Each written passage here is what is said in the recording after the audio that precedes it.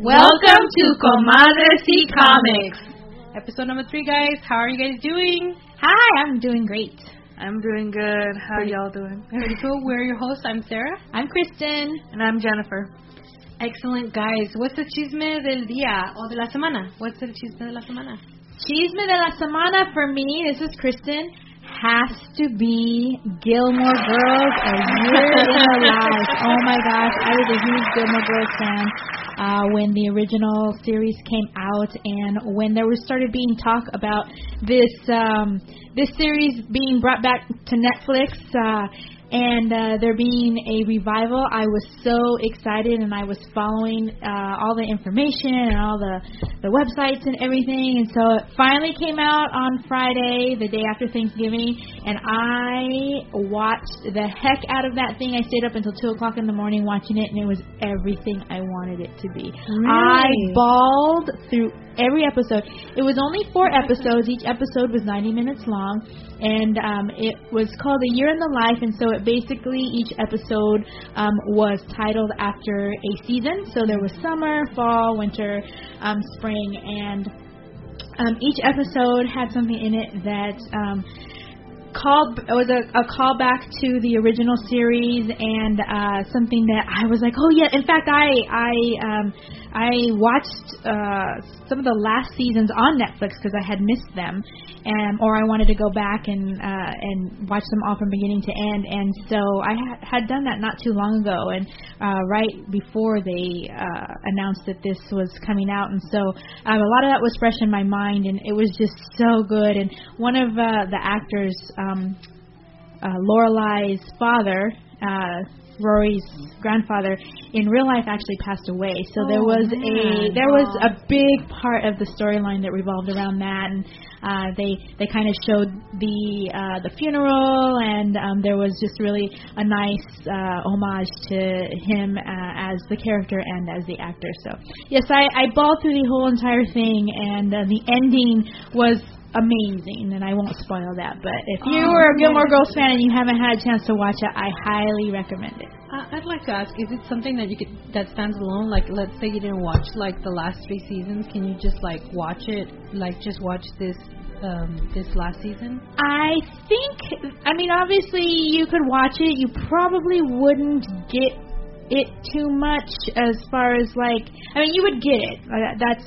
That's what I'm trying to say, but there was so much of the characters that were developed, and I don't even know how many years Gilmore Girls was out, but there was just so much of the characters and the relationship between the mother and daughter, and like I would say you could watch it, but I would also say you're probably missing so much.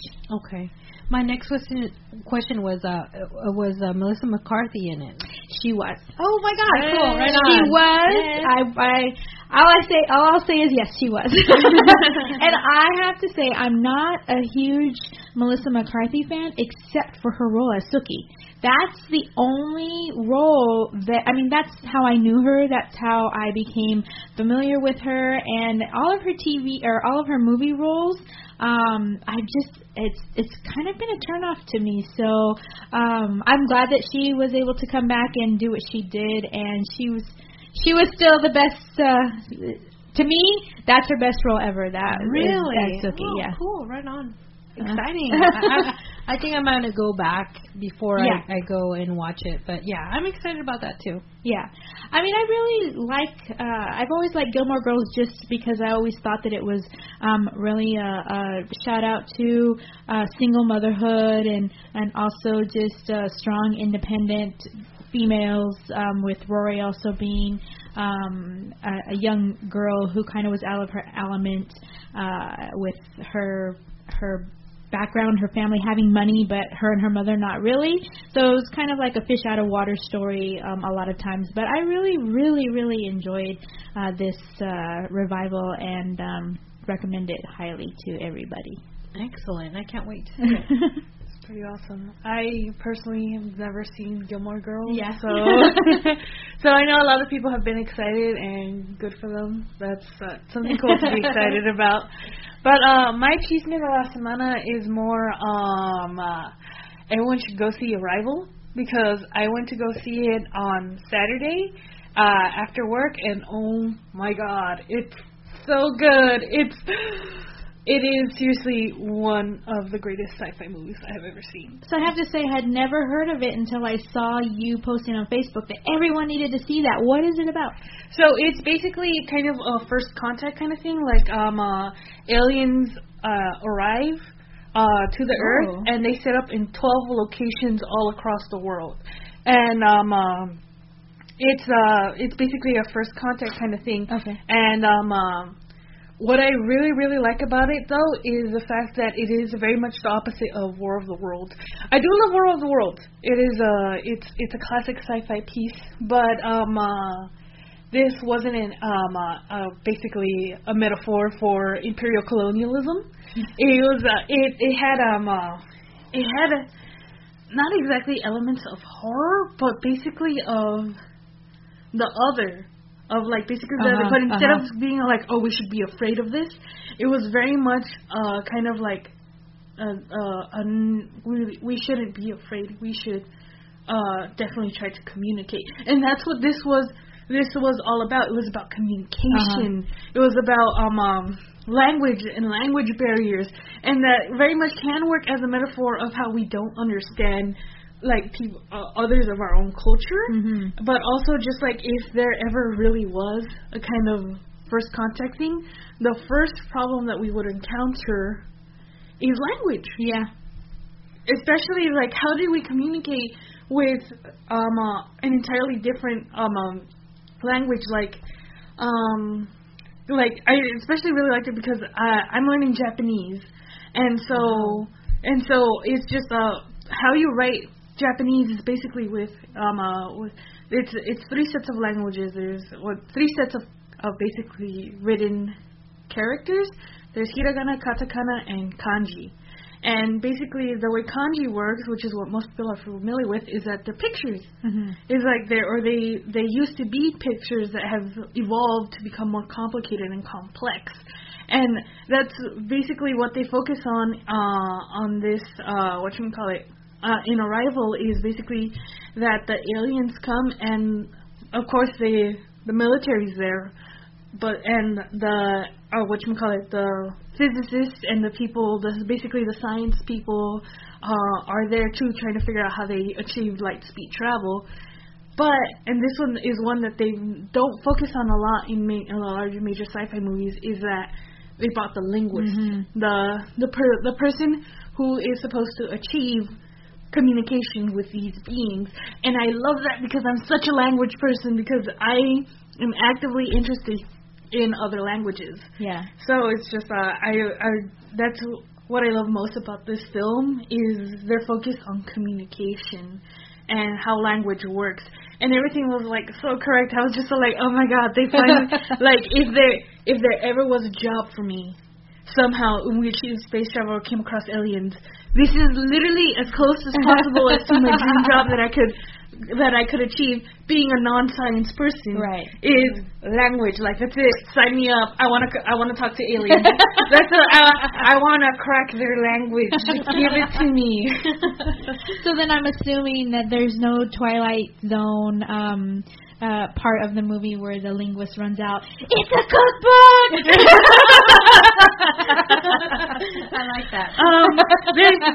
No, not very much, but it does have very much a Twilight Zone feel. Okay. Especially when we get the first view of the aliens, is because, not to spoil anything, but they're definitely not human. And, humanoid, kind of like, they're not even humanoid, and I also it always interests me how movies deal with that. Yeah, when they show exactly. what aliens do they look have like. Tentacles? Yeah. Do they have claws? I really love yeah, that. and so just not to give they're definitely not humanoid, but there's definitely kind of I very much like their use of, I guess, beauty in this as well, and maybe even a critique of how kind of like when the aliens are evil, they look ugly. Yeah. But when they're benevolent, they look like us and they look beautiful. Interesting. Yeah. And so like with lights and bright. with lights and the brightness and everything. Yeah. And the only other basically sci-fi that I've seen that doesn't really play into this is Star Trek, but sometimes it does that as well too. It makes some aliens like ugly and therefore they're like mean, stuff like that. But they sometimes they do that. Other times they're very good, like no man, like the Klingons, they're cool, they look different but they're cool and all that stuff. But this one I really like the fact that they made them non-humanoid and kind of, well, I guess ugly as well as beautiful is subjective, but they're definitely different.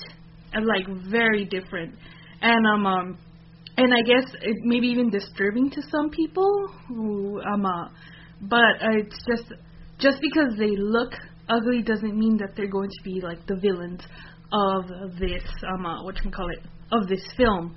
And I love that. I absolutely love that because I'm just like, yo, like there's a lot of weird things that are out in space. And aliens are going to be among them. And so, like, we shouldn't fall into the stereotypical human thinking of beauty equals good, ugly equals bad, when that's very much not the case. Well, that sounds cool. It was not on my radar at all before I saw your Facebook post, but your description of it right now actually makes it sound like something I'd be totally interested in seeing. Absolutely, yeah. I actually read some reviews that say that it's like a really excellent film. It's one of the best of the season. So I'm like, wow, that's really high praise. So I can't wait to watch it. I definitely agree with that. I think it's it's great. It's up there with like it's up there. It's a really great sci-fi film. Excellent. I can't wait to watch it, definitely. So, Sarah, what is your chisme de la semana? Well, I actually wanted to go see At Home with Monsters. It was a exhibition from Guillermo del Toro at LA County Museum of Arts, or otherwise known as LACMA. It was on display from August 1st to November 27th. So of course, I had been. Darn it! I know. I had gone to the Tim Burton one, which was and I actually ended up going to that one at about midnight. So when I remembered again about this exhibit, and I thought, oh no, my husband's gone, but you know what? I'll go by myself. I don't mind, like whatever. So I went online to get tickets because you can't just go there and expect to get in. So I went online to get tickets, and I said, I'll go to a midnight show on a Sunday. I don't care. No, it was all sold out. Oh, wow. Yeah, so I didn't end up going. So my chisme de la semana is never wait, guys. If you can take away anything from this, is do not wait. Like, I'm sure that during between August and November, I'm sure there was a lot of available dates. But we wait till the last minute or whatever. And I think one of the things that I learned that you should do is to buy your ticket so you have committed to go. Good point. Yeah. The installation before this one was actually a Mapplethorpe installation that I was like, oh, I want to go see this. I'm really excited, and Mapplethorpe has always been someone that I've been fascinated with his work and his photography. And I remember I was looking at the schedule, and I saw it in the very beginning of when it was. I was like, oh, I have plenty of time. Next thing I know, I see the Guillermo del Toro installation. I'm like, wait, what happened? And then same thing. So many of my friends went and were like, oh, it's awesome, you should go. I'm like, oh, yeah, I'm going to go. Now it's over. Exactly. And, one of the cool things is because we're in LA, we're able to, go at any time. Yeah. For instance, I went to go see the Bodies exhibit, around 1 or 2 in the morning. And oh, wow. Nice. During the time where there's, a lot of sales, they'll open up the hours, after hours. So, you'll get to do something you've never done, go see an art exhibit at 3 a.m. Oh, I had no idea. I had always wanted to see that one too. And also the other thing that I wanted to see that I missed was when King Tut's sarcophagus was here. Yeah, that would have been awesome. I went to that one on a school field trip. Ages ago.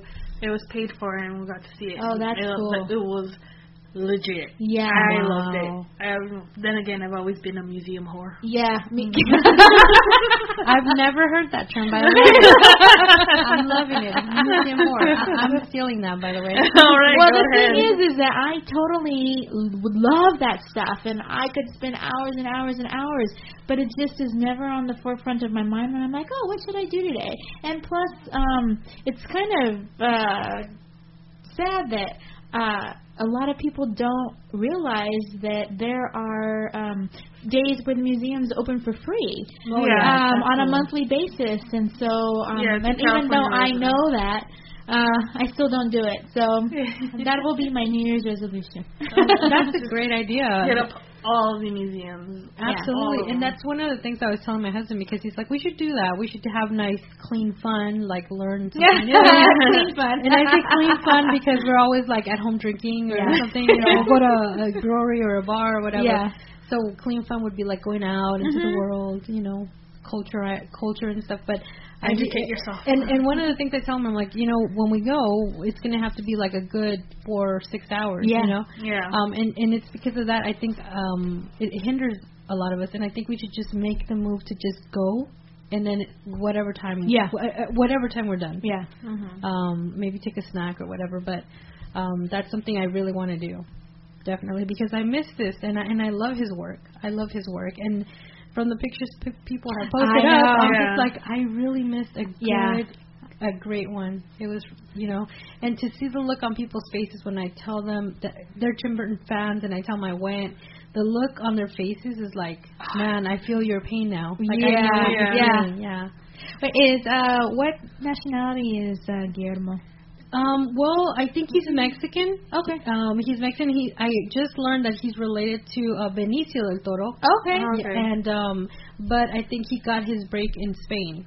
Okay. Yeah. So most of his work is like produced in Spain, like The Devil's Backbone.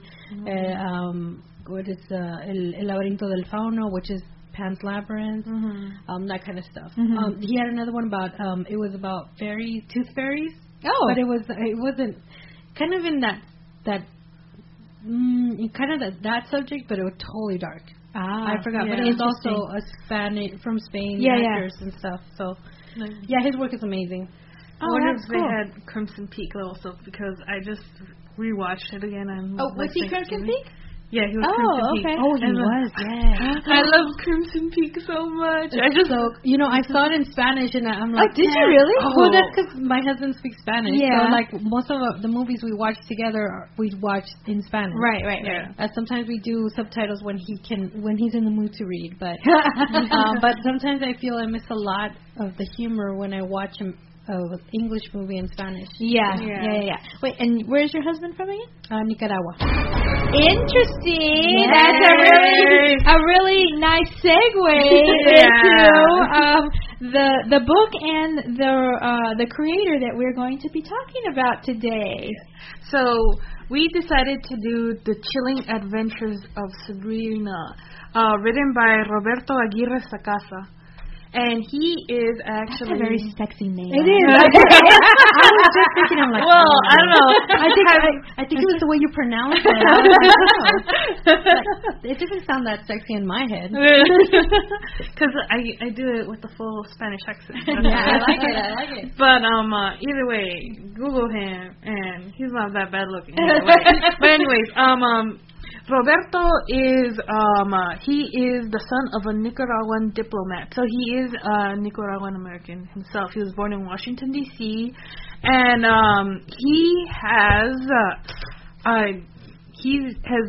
he's very prolific.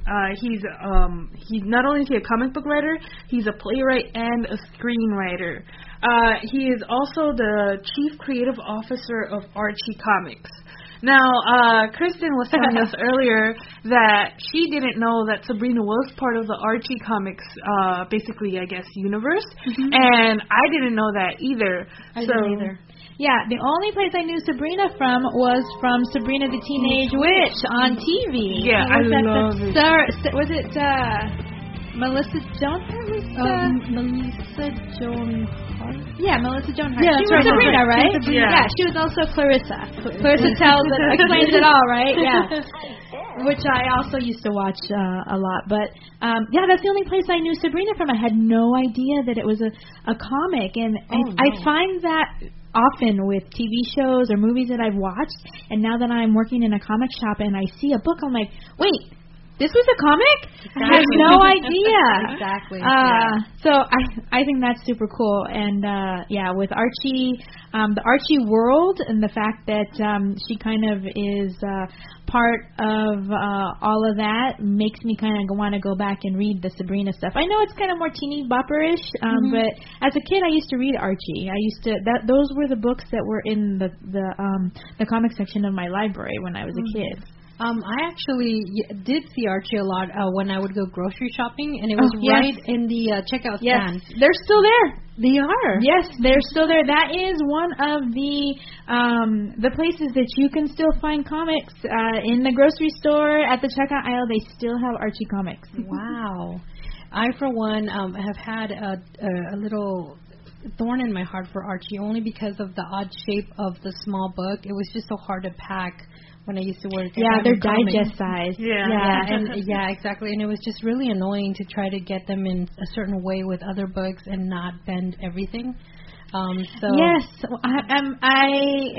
it warms my heart to know that that thought actually crossed your mind, because you would not think so the way that you see them packed now. So I know the value of a good comic book. So I would try to do my best, but they would always rattle, and that would be like the bane of my existence. I do not want to pack the Archies. So that just kind of deterred me from actually reading any Archie comic books. But reading this book and then knowing that it was the Archie universe, I'm really surprised. Yeah. I'm really surprised. Well, how good it is. It's really good. Roberto actually, before writing this Chilling Adventures of Sabrina, wrote another off the beaten path Archie book, which was Afterlife with Archie.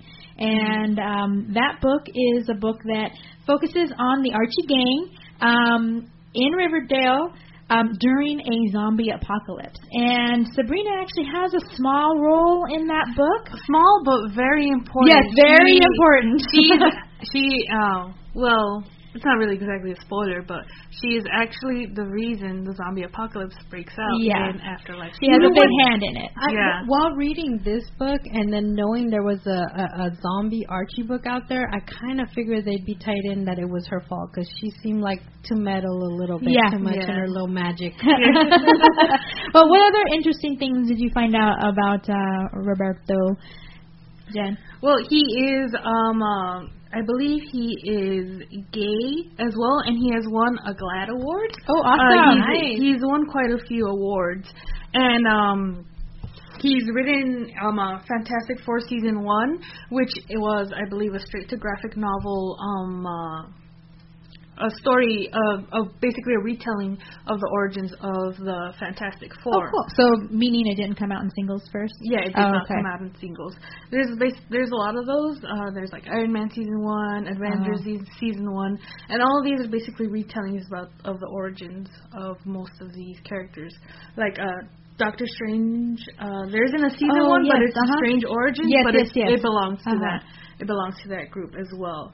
So he's written a lot, and he is currently he is the writer for Riverdale. The new Archie-based TV show that's going to be coming out soon. Released pictures, and this could just be me, but I very much like those pictures. Actually, I'm super excited about this, knowing that he's the writer and knowing the way that he has taken the Archie universe and reimagined it into these horror type genre books. And I know that I don't think that Riverdale is going to be horror based, but I did read something somewhere that said that it was going to kind of have like a Twin Peak-esque feeling to it, and that really super excites me. Oh, gosh, I'm all for that. I'm all for that. You know, that wasn't on my radar at all, but now that you are telling me that it has a Twin Peaks kind of feel, I'm in. Yeah. I'm definitely in. Especially based on a comic book character, and now knowing that he's going to be part of, the team that's working on this series, I'm going to be so in. Definitely. I mean, there's so many people who walk into the comic book shop and tell me that Archie was their gateway comic as a kid. Wow. And it really warms my heart to know that Archie is going to be now exposed to so many different decades of people, people who are in their 50s, 60s, 70s who read Archie as kids, kids who come in and are seeing the new Archie stuff. It really makes me excited and happy to know that this TV show is coming out, and hopefully we'll get people interested into the books. Excellent. I mean, also he's worked a lot on TV. He has written some Glee episodes and some Supergirl episodes, which I am currently watching. So this guy is super talented. He has his hand almost in a lot of the things, and he expands the comic universe into TV. So I really love his work. I'm really happy to also find out that I think I mentioned Stephen King is my favorite writer. He was also the person who adapted The Stand, which is my favorite Stephen King novel. He adapted The Stand into comic book form, into the trades. I think Stand actually came out in single issues. Yes, it did. Yeah. But post-apocalyptic story, for those of you who don't know, and it's such a good book. I think it was a TV series that came out. It was like it was a limited TV, like a miniseries. Yeah, miniseries that came out, and I'm always saying that the TV and movie adaptations of Stephen King books kind of fall short, which this kind of did to me as well. But the book that I think I read the first trade, I really enjoyed it a lot. So and now that I am kind of know that he is the person who wrote it, I'm kind of interested in going back and reading it again and reading further, because there's quite a few trades that are out. Yeah, I believe we have all of them. Yeah. But going back, he very much is kind of heading this horror universe for Archie Comics, and in Chilling Adventures of Sabrina, it opens up with a letter, well, basically an introduction that he wrote that I think describes the book perfectly. He describes it as a mix of Rosemary's Baby, The Exorcist, The Omen, and Arthur Miller's The Crucible, and he could not be any more correct, because it plays up on all these elements. And it's just, I very much love the dedication to the witchcraft here, and how basically I like the language he was very intuitive on the language he used as far as describing things like the familiars and like just using the actual language that they use in the witchcraft genre. Yeah, and it's just it's stuff that you would read in stuff like The Exorcist, The Crucible, and all that stuff. He very much takes the extreme paganism that people see witchcraft and crafts it into a very great story. So I really loved it, and there was some few twists in here that really caught me off guard. I was just like, what? So just to give people a little bit of an idea of how this book is laid out, the book is set in the 50s and takes us through, I believe, into the 60s as well, when Sabrina is in high school. But we meet Sabrina Spellman, and we kind of learn a little bit about her backstory, about how she came to live with her two aunts. What was it? Hilda and Zelda? Hilda and Zelda. Yes. And why she's living with them and what happened with her parents. And it's like Jen was saying, very, very heavily into the witchcraft folklore and storyline of, if you watch Sabrina the Teenage Witch, of how she became a witch, and she is just like in the TV show. She is what they consider a quote unquote half breed. Her mother was a mortal, and her father was a warlock. Yeah, so it's really it is not what you would expect from an Archie comic, is what I guess I'm trying to say.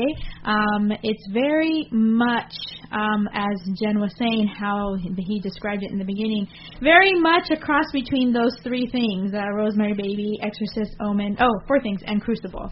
So I want to put that out to you guys. If you have any apprehensions about reading this book because it's an Archie book and it deals with Archie characters and that's just not your thing, if you are a horror fan or you have any kind of interest in the supernatural. Then so I'm interested, Sarah, to hear your take on it, because you were saying that you waited to the last minute to read this book because you really don't have anything to do with an Archie book. Absolutely. I actually, like I said, I kind of dislike the whole Archie thing. I never really gave it a chance. I never tried to give it a chance because of the size of the book and, how it was really hard on me during the time I worked at Diamond. But, and then when you said that it was from the Archie universe, when we were talking about reading this one, I was like, okay, I'll give it a chance. But when you handed me the book and then you said it was Sabrina the Teenage Witch, remembering the show, I was like, oh man, I don't think I'm gonna like this. But you kept saying that it was like a different type of story, and I was like, but you know what? It kind of went in one ear and out the other. So I finally said, well, we have to read it because we're gonna do a podcast on it. And so then I finally, when I actually opened it, the art just jumped at me. What is this? What is this, pastels? Because my God, the artwork was sensational. At first glance, that's what caught me. It wasn't really the actual cover, and it goes so well with the darkness of the story. It is. It always surprises me how sometimes the marriage between the story and the storytelling and the artwork just happens so fluidly. And when that happens, I think, how did they do it? How did they know that it was going to work? And for instance, when I flipped through this book, finally, I was like, oh my God, I should have opened this 10 days ago. The interesting thing too about the artist is I read in here that he was just a cover artist. He had never done inside work before. And so when Roberto went to him and said, what do you think? Can you do this? The guy was like, yeah, I think so. And the original intention had been he would just do the inks, basically the drawings. Oh, yes. The drawings and the inks, and that would be it. But they couldn't find a colorist. So they just asked him again, have you done coloring? He had been yes, but only on a small scale. Yeah. Never on a full page, like full panels and everything for a full story. And he does an amazing job. It's top notch. The color, like you said, the colors go well with the overall tone and feeling of the story. One of the things I'm sorry to cut you up, but one of the things I really loved about it when I opened up the book was it sort of looks like the method they use was pastels, and the graduation between the horizon of the color into the rest of it. The graduation of I don't know what you call it, I don't know, the shading. It's radiation. And I'm just like, whoa, what did they use? Was it pastels? Was it watercolor? I mean, I'm just like, it looked very watercolory. Actually, I was just blown away. I don't know, and nothing is solid. Everything is kind of contoured in a sense. One of the things that I guess if I'm describing it via audio, I would have to say you see the girl Veronica, right? When you see her in this book, because she makes a cameo appearance, she looks like Betty Page. And it's not like a one-dimensional Betty Page. It's like full on Betty Page. So kind of take that with a grain of salt, and then just kind of like add the fact that to me it looks like pastels. I think you'll know that this has a lot of depth and kind of a lot of I don't know what to call it. The art blew me away. It just was a beautiful marriage with the story. The story, oh my God. Oh my God. I mean, reading it, I was just like, this is really good. I should have. And then once I started, I couldn't stop. And then when I finished, I was like, oh my God. Like, it was just so good. I particularly did not fall in love with Sabrina as a character, but I loved everything around it. Yeah. Like, I just thought it was great. Like, the whole, like, what develops as a story as a whole, more than falling in love with characters. I don't know if that makes sense. It was kind of hard for me when I read it the first time. I read this story in single issues, and it was hard for me to separate the Sabrina the Teenage Witch character that I knew in my head to the Sabrina that I was reading here in this book, because Sabrina on TV is so wholesome and good and always makes the quote-unquote right choice. And in this book, one of the main storylines is Sabrina choosing to choose a path of darkness, which is literally marrying herself to the devil. Yes. Yeah. there is no sugarcoating. Yeah. She literally is writing her name on the book. Yes. Yeah. And in front of the devil. Yeah. Wait, spoiler. Do you mind? Oh shoot! I'm sorry. I did. Not only that, but no, I was talking about, like, I don't think she actually does. She wrote Sabrina, right? No, I don't think. I think Harvey. She was interrupted. Yeah, I think.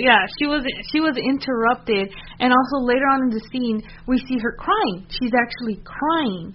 And, like, you can see, like, tear tracks, and I remembering in the book and one of those said witches don't cry. Witches, cry. They can't cry. They have no tears. Whatchamacallit. And so I think that's why I think she, in the end, she doesn't fully commit, because we see her crying later on in the book. So she's not she hasn't had the unholy baptism. I just love how they flip everything. Like, it's kind of, this is gonna sound weird, but the overall feel was basically take Catholicism and flip it upside down, or take the ideal of Catholicism and flip it upside down, and that's what everything that what was it called, the Church of what was it called? The Church of Night. Oh yes, yeah, Church of Night. It's basically the Church of Night is everything flipped upside down. Where basically the highest in Catholicism, it goes the Father, the Son, and the Holy Spirit. And in Sabrina, they do have a saying similar to that, but it's Lucifer, and I think, like, the Antichrist and the unholy spirit. And I just thought I was just like, oh my God, that's so funny. Yeah, like, it's clever. If you don't take it to the head, as most kids say, it's very clever. It's really well written. If you don't get what is it called, easily offended, I think you'll look past these little things that make it funny and awesome, I think. Yeah, I don't think, like, because I am a practicing Catholic, so I wasn't offended. I was just like, oh, this is pretty clever, and I liked seeing that upside down flip. So I mean, I guess. I mean, I can see how it would be disturbing to some people. Absolutely. And it is very clearly their religion. They're witches, where their religion is their deity is the devil. And they think they refer to him as the Dark Prince or something like that in here. He's the Dark Lord. The Dark Lord, yeah. So, I mean, you're dealing with the storyline where Sabrina is having to decide whether or not she is going to become a witch which is not the cutesy little witch in the TV show. This is literally the witch where they eat human flesh to sustain themselves. Yep. And they give themselves over to the devil. Yeah. And the opposing choice is for her to remain human. Yeah. Live as a mortal. To live as a mortal, where she will be losing her powers slowly over time to the point where she will lose them completely, and she will age like a mortal. She'll die like a mortal. I'm so sorry to one of the things that really I kept my eye on, that caught my eye, was saying you will live like a mortal, including find true love. Right. True love, That was definitely one of the things that the ants highlighted for her. That is, if you are going to live as a mortal, that will give you the opportunity to find love like a mortal. And as we see here in the book, she's a teenager. She's in high school. She has a boyfriend. Her boyfriend is Harvey Kinkle, just like in the TV show. And she really thinks that he might be the one.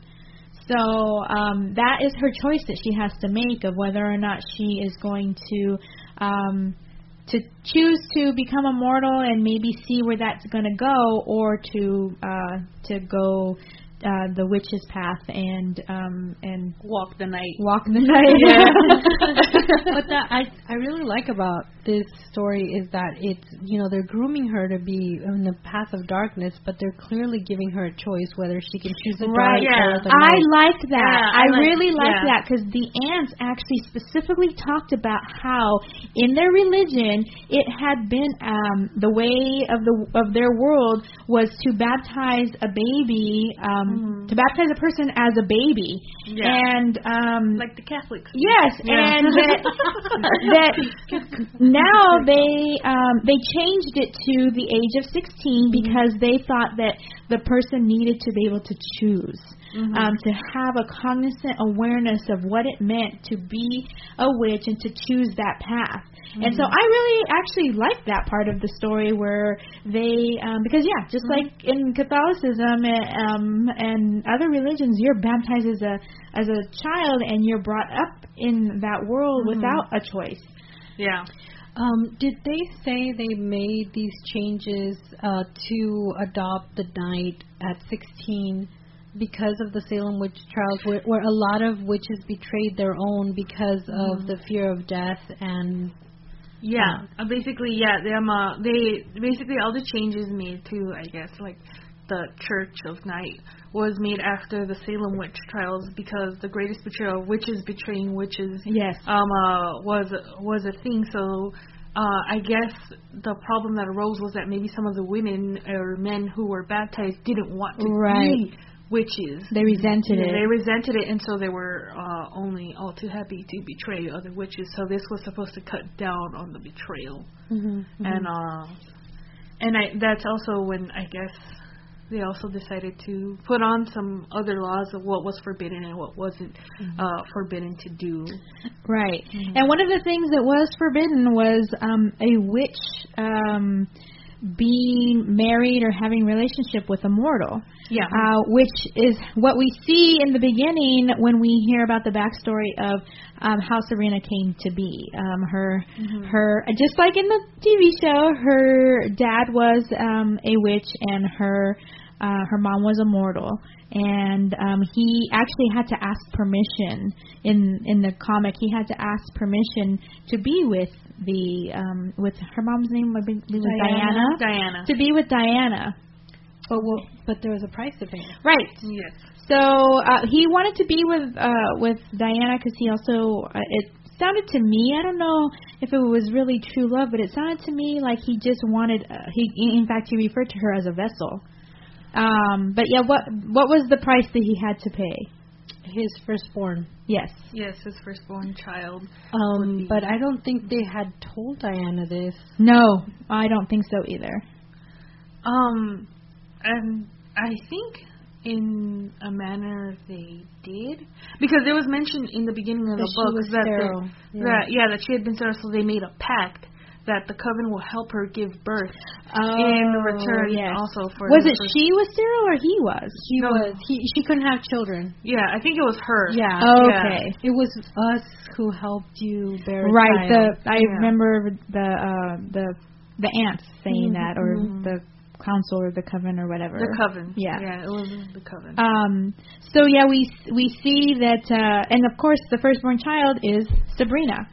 So we see that backstory and what happens to the mother, and it seems to me that he did have some love for her, because he asked the council, because the council wanted to kill her. Yeah. And he somehow talked the council into sparing her, and alternately took her to a mental facility where they actually they lobotomized her.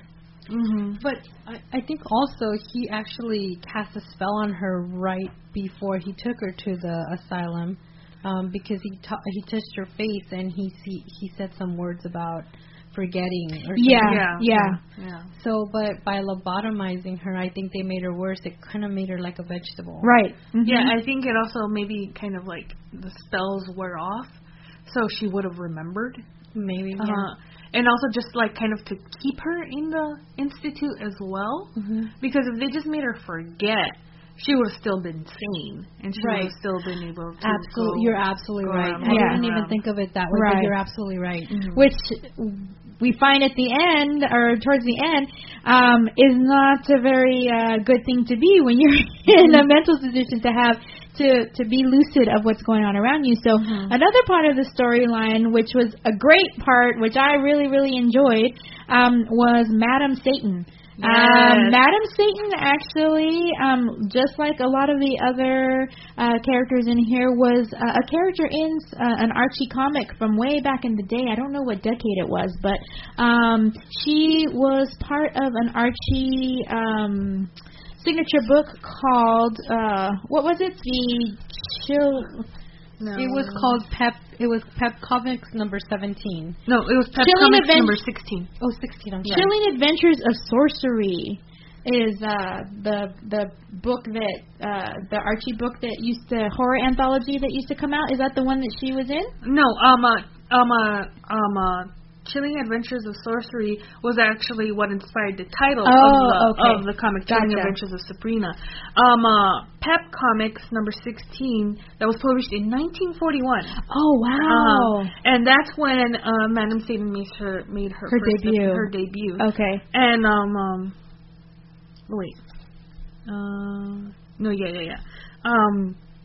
in issue number 16 and number 17 is where she appeared, basically. Okay. And actually, in the trade paperback, there is an excerpt of some of that original Madam Satan comic. And I actually read this when it came out. I think it came out in one of the single issues. I read it. It was actually really good. I really liked it a lot. But the character in this trade paperback, the Sabrina trade, of Madam Satan, is actually, she is an old flame of Edward Spellman, who is Sabrina's dad. And unfortunately, Edward and Madam Satan, I don't know what her real name is. Iola. Okay. Iola. They were real hot and heavy to the point where Iola thought that he was going to marry her, and instead he takes her out on this really awesome romantic date to break up with her and tell her that he's choosing a mortal over her.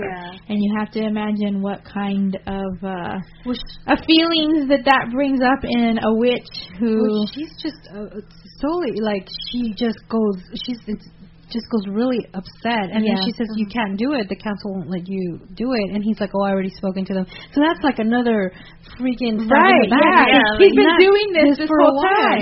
So you've already done all this, and you're still with me, and you're leading me on, and you take me on this trip to the zoo, and I think you're going to propose, but you're breaking up with me. Not only that, you've already like worked things out, like with the council, you cad. And the way that those emotions that she has, the way that she deals with them. Oh, wow. Oh my gosh. Like, she I don't know how much to say because I want people to read the book, but like she definitely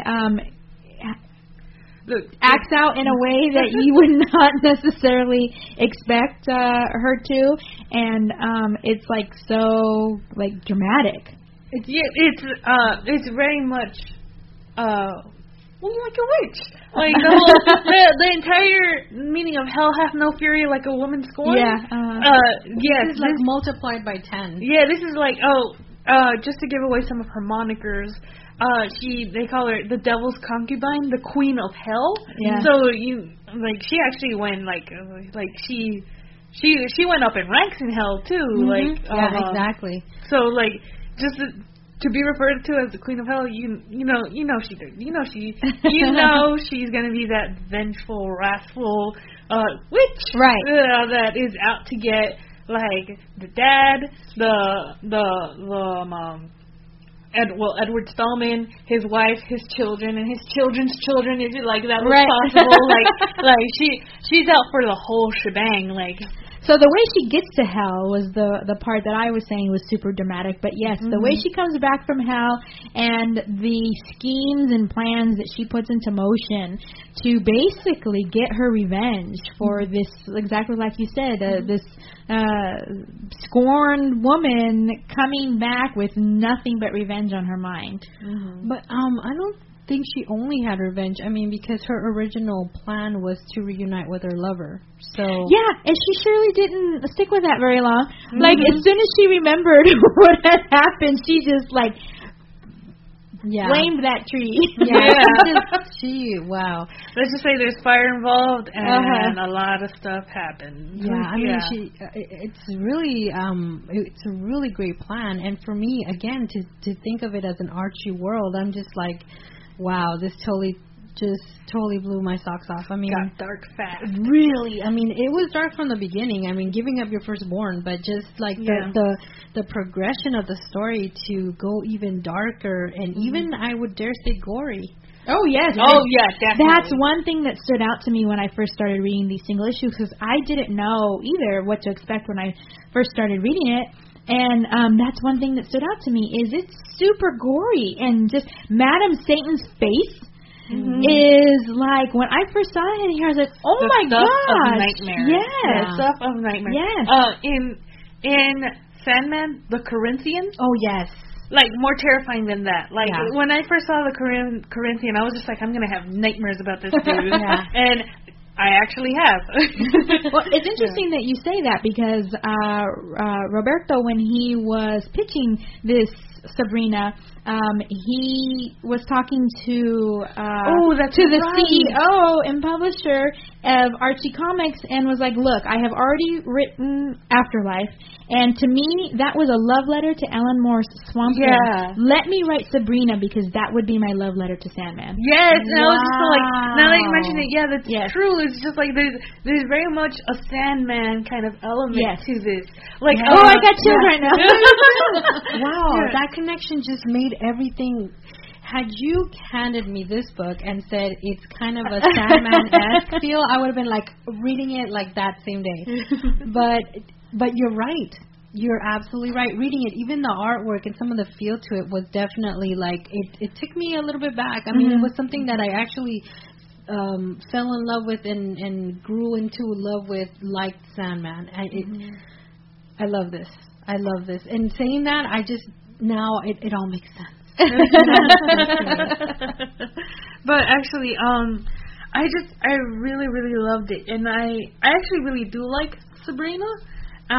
Mostly, not only just because I really liked the Sabrina from the TV series, who I grew up with and I absolutely love. Yeah. And but just once I got, because the Sabrina in the TV series didn't know she was a witch until she turned 16. Right. And in this one, she grew up into basically knowing about witches. And once I basically processed that, I was just oh, it makes sense. And I was just okay. So the Sabrina who is in the TV series is basically one who's trying to live a normal life, whereas the Sabrina is this one is just I'm a witch. Yeah, this is what I do. Right. It's what witches do, and it's just because even if she chose out to live the mortal life, she would still have these powers. Yeah. She just wouldn't live as long. Mm-hmm. And so I was just like, this is like, if you grew up in, basically, if your whole family just happened to be witches, isn't this how you would basically be? Yeah. Yeah.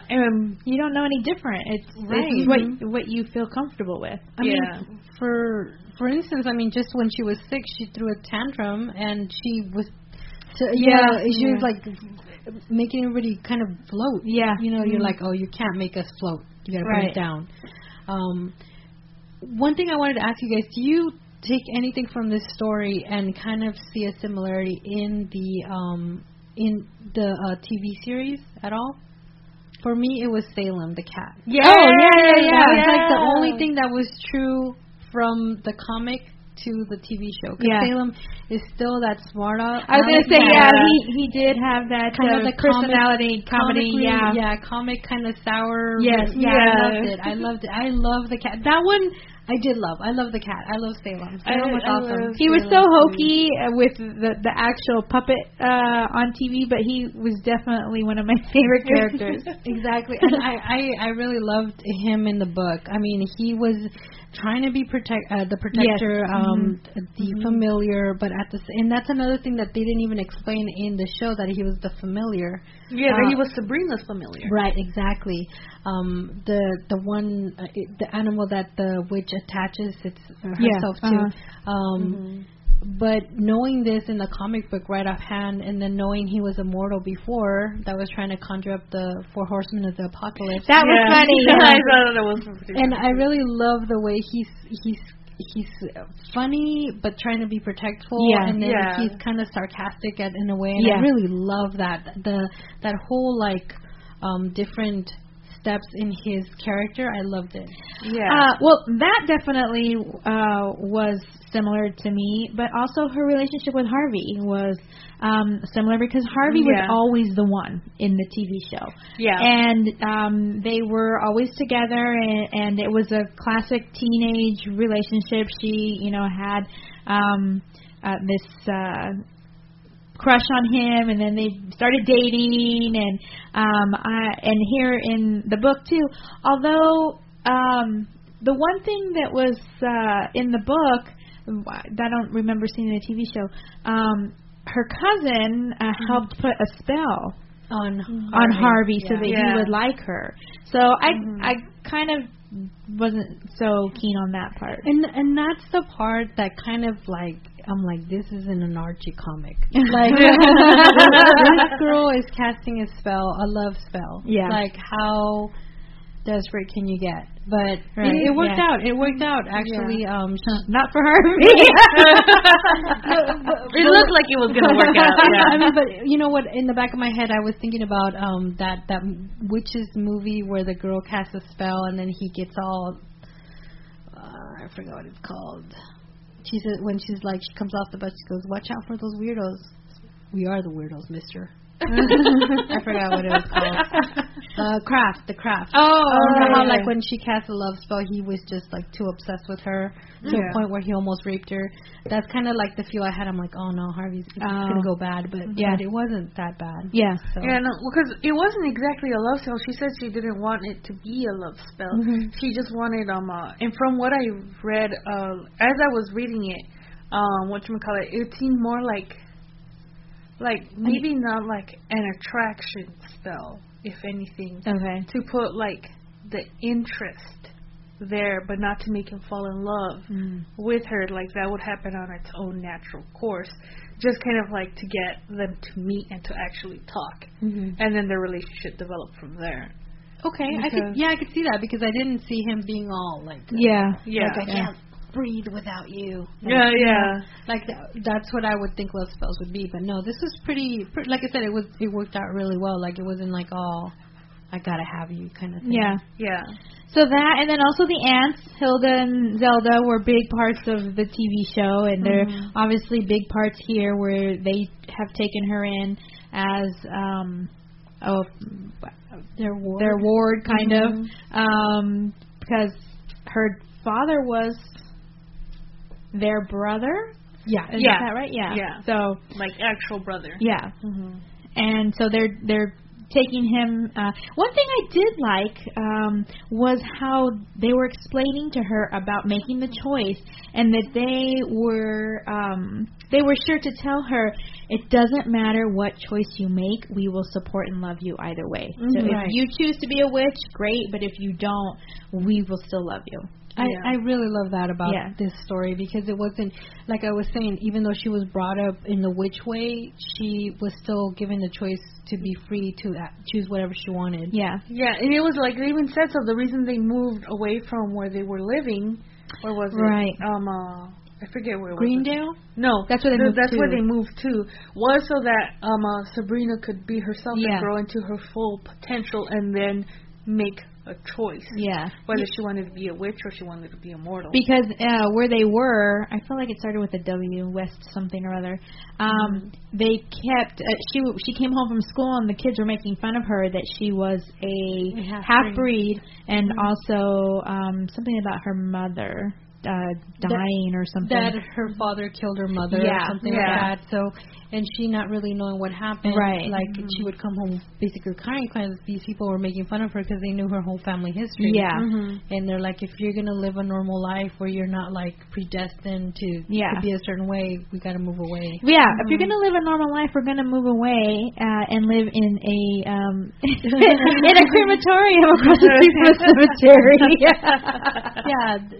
Pretty much. But I mean, it worked out for them because they devoured flesh. Yes. So, that made me laugh. Where every time there was a death, they would say, "Oh, we get to save on groceries."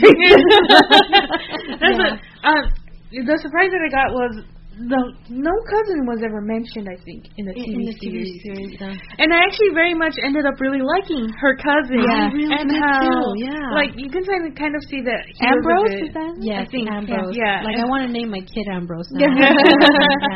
And so, like how maybe kind of in the beginning when he moved in, he was just like he was gonna call her a half breed. Yes, which is like an insult. And then, but like in 3 months' time, he was just like, oh, cause I got your back. Yeah. Like you want me to rip her eyes out? I'll do it. Like you want me to cast like the meanest spell? I got you. And I was just like cause that's kind of the relationship I have with my cousins and with my siblings as well. So I'm just like, I like him. He's cool. Wait, what was the storyline behind why he came to live with them? Oh, he did something bad back in England. Okay. Oh yeah, that's right. He was like from across the pond. I forgot. Oh, that's right. Because they said you speak like Ringo. Right. And then I didn't even register that. It's just when they said across the pond, I remembered that they called the Atlantic the pond. Yeah, right. And so I was just like, oh, okay, he's from someplace in Europe. And the reason he came to me was because he outed himself. Yes, by accident. That's right. He got mad and he cast a spell. And he removed some guy's arms. The arms or the hands. But he gave them back eventually. Eventually, he said. But yeah, and instead of being sent into the nether realm, which is a real thing in the show. In the show. Yeah. Instead of being sent into the nether realm, his basically his aunt. So I'm guessing they have a baby sister. Could be. Yeah, because they're cousins, and they're not Hilda and Zelda's. He's not Hilda and Zelda's, and so I'm guessing there's a little sister or something, or another little brother. Yeah. Whatchamacallit? He was whatchamacallit? Where was I going with this? Oh yeah, they intervened and basically said, "Oh no, we'll take him in, and I guess deliver his punishment." Or basically, I think he's living out exile for a bit, maybe banishment or something. Yeah, they had said that they would work with him to rehabilitate him, and take him in homeschool him is what he's done. So he doesn't go to regular school with Sabrina. Yeah, he's homeschooled with the aunts. Yeah, but that actually spared him from going to the nether regions, which is good. Yeah, so but then they become very close. The nether realm, not the nether region. Did I say nether regions, guys? Oh, hey, either way, it'd be appropriate for this book because There's a lot of gyrating in this book. A lot of dancing. I was going to say, actually, that was one of the panels I loved. Yeah. The way the artist portrayed them dancing, the spell that they were doing at the end. Oh, yeah. I thought that was awesome. It really brought forth the movements and the gyrations and stuff that they were doing. I really liked it a lot. I'm just looking right now to see if Sabrina is on Hulu or Netflix. That's a good idea because I would totally catch up on that. This definitely made me want to rewatch it. Yeah, me too. But I really do like it. And now I want to read the issues that have been out. So the animated Sabrina is on Netflix, and the TV show is on Hulu. Oh, cool! So if you are interested in watching and catching up on Sabrina the Teenage Witch, there are currently 7 seasons on Hulu that you can watch. And if you're interested in continuing to read Sabrina, Chilling Adventures of Sabrina, there is a trade out. The trade is book 1, and it collects, I believe, the first 5, is it? Or first 6? First 5. Okay, so it's the first 5 issues, and it's an ongoing series. It's still going on. The one thing that I will mention, though, is that it does sometimes take a lapse in time for the issues to come out, because if you see everything that Roberto does in his life, now I can understand. I was always annoyed that it took so long for them to come out, because I really, really liked it. But now that I know that he's a screenwriter, and he's a playwright, and he writes comics, and he's the chief creative officer of Archie Comics, he has a lot on his plate, and the fact that he's actually still on the front lines writing is kind of awesome. So I'm giving him some slack now, because he definitely has a lot on his plate. But I believe that we are on issue 10, I want to say. I can't remember, but I think you're right. I think issue 10. So that means a trade should be coming out soon for book 2. But the single issues are a little bit harder to find. The print runs were not really that big. You might find them in the secondary market somewhere. But the first trade is out, and the second one should be coming out soon. So I highly, highly, highly recommend it. So what are your guys' ratings for this book? Well, just for me alone, like just the ending of book 1, I'm already ready for book 2. So I'm just gonna give it the cherry chocolate stout with 3 conchas, 3 chocolate conchas. Oh, chocolate conchas. That's my rating. Oh, you know what? I very much do like it. So I'm going to give it 3 conchas. I'm going to give it 3 conchas and a glass of milk. Yes, I like that. I don't drink milk. I'm definitely going to give it the 3 conchas. Even reading it for the second time, I actually picked up on some things that either I had forgotten or that I completely forgot, because, like I said, there were some time lapses between the issues. They didn't come out monthly for a while. So even the second time reading it, it held up. I really loved it. Knowing more history about the writer, Roberto Aguirre Sacasa, helps me to actually really appreciate the work that he does put into this book. And so I'll give it 3 conchas. And like I said, I don't drink milk, so I'm going to give it with, what did I do last time? A champurrado. Nice, nice. All right. Well, like I said, guys, if you actually pick up this first trade paperback, I will guarantee you will want to pick up the second one. I can't wait. I love the ending. I'm not going to say anything about it except I super, super loved it. Super loved it. Yes, it's a little bit of a twist. That's what I will say. It's a twist surprise ending, and that is one of the things that I missed the first time or had forgotten. So when I read it, reread it, and I saw the ending, I was like, oh my gosh! And so And I think when the trade comes out for 2, I'm gonna have to reread that one again, because reading them together is so much more helpful for the flow of the story than waiting for so long. But if you can find them out there, definitely pick them up and read them and enjoy them as much as we did. And let us know what you think if you do. Comment on Instagram or Twitter or Facebook. Exactly. Follow us and let us know what you think. And if you have any other suggestions of books, please definitely drop us a line and let us know. Absolutely, guys. Absolutely. So, any recommendations before we end this episode, guys? Comic book related movies or TV shows? Well, as we said, he has written Afterlife with Archie, and I highly recommend it for reading it because it still has that same horror element, and it's really, really good. On another note, this upcoming Wednesday, November 30th, the first issue of the new Ghost Rider is coming out, and so I'm super excited for that. And so it is written by an Afro-Latino man, and it does feature a Hispanic Ghost Rider, Robbie Reyes. Ooh, wait, who's the writer? It's Felipe Smith. Oh, okay. Mm-hmm. Cool. Boy, I can't wait to hear more about that. Maybe we should actually read that as a group. Yeah, that would be great. I'm down. I'm down too. The only Ghost Rider I read was the Secret Wars tie-in, and so I don't feel like that really did its justice to the characters. So Ghost Racers. Yeah.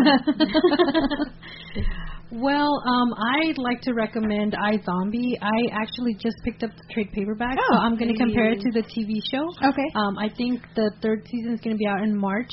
And they just reached as many followers of the first 2 seasons in order to produce the 3rd one.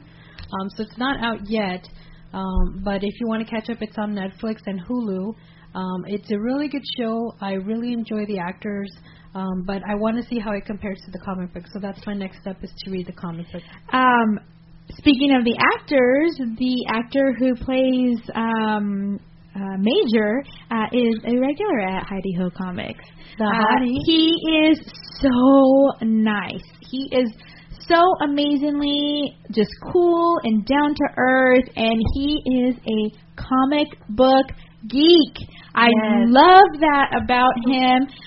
Robert, I don't remember what his last name is, but he is just amazing. And when he's in town and not filming, he stops by and he buys his comics at Heidi Ho Comics. So don't stalk Heidi Ho looking for him, but just know that when you come into the shop, you're walking on the same tiles as he does.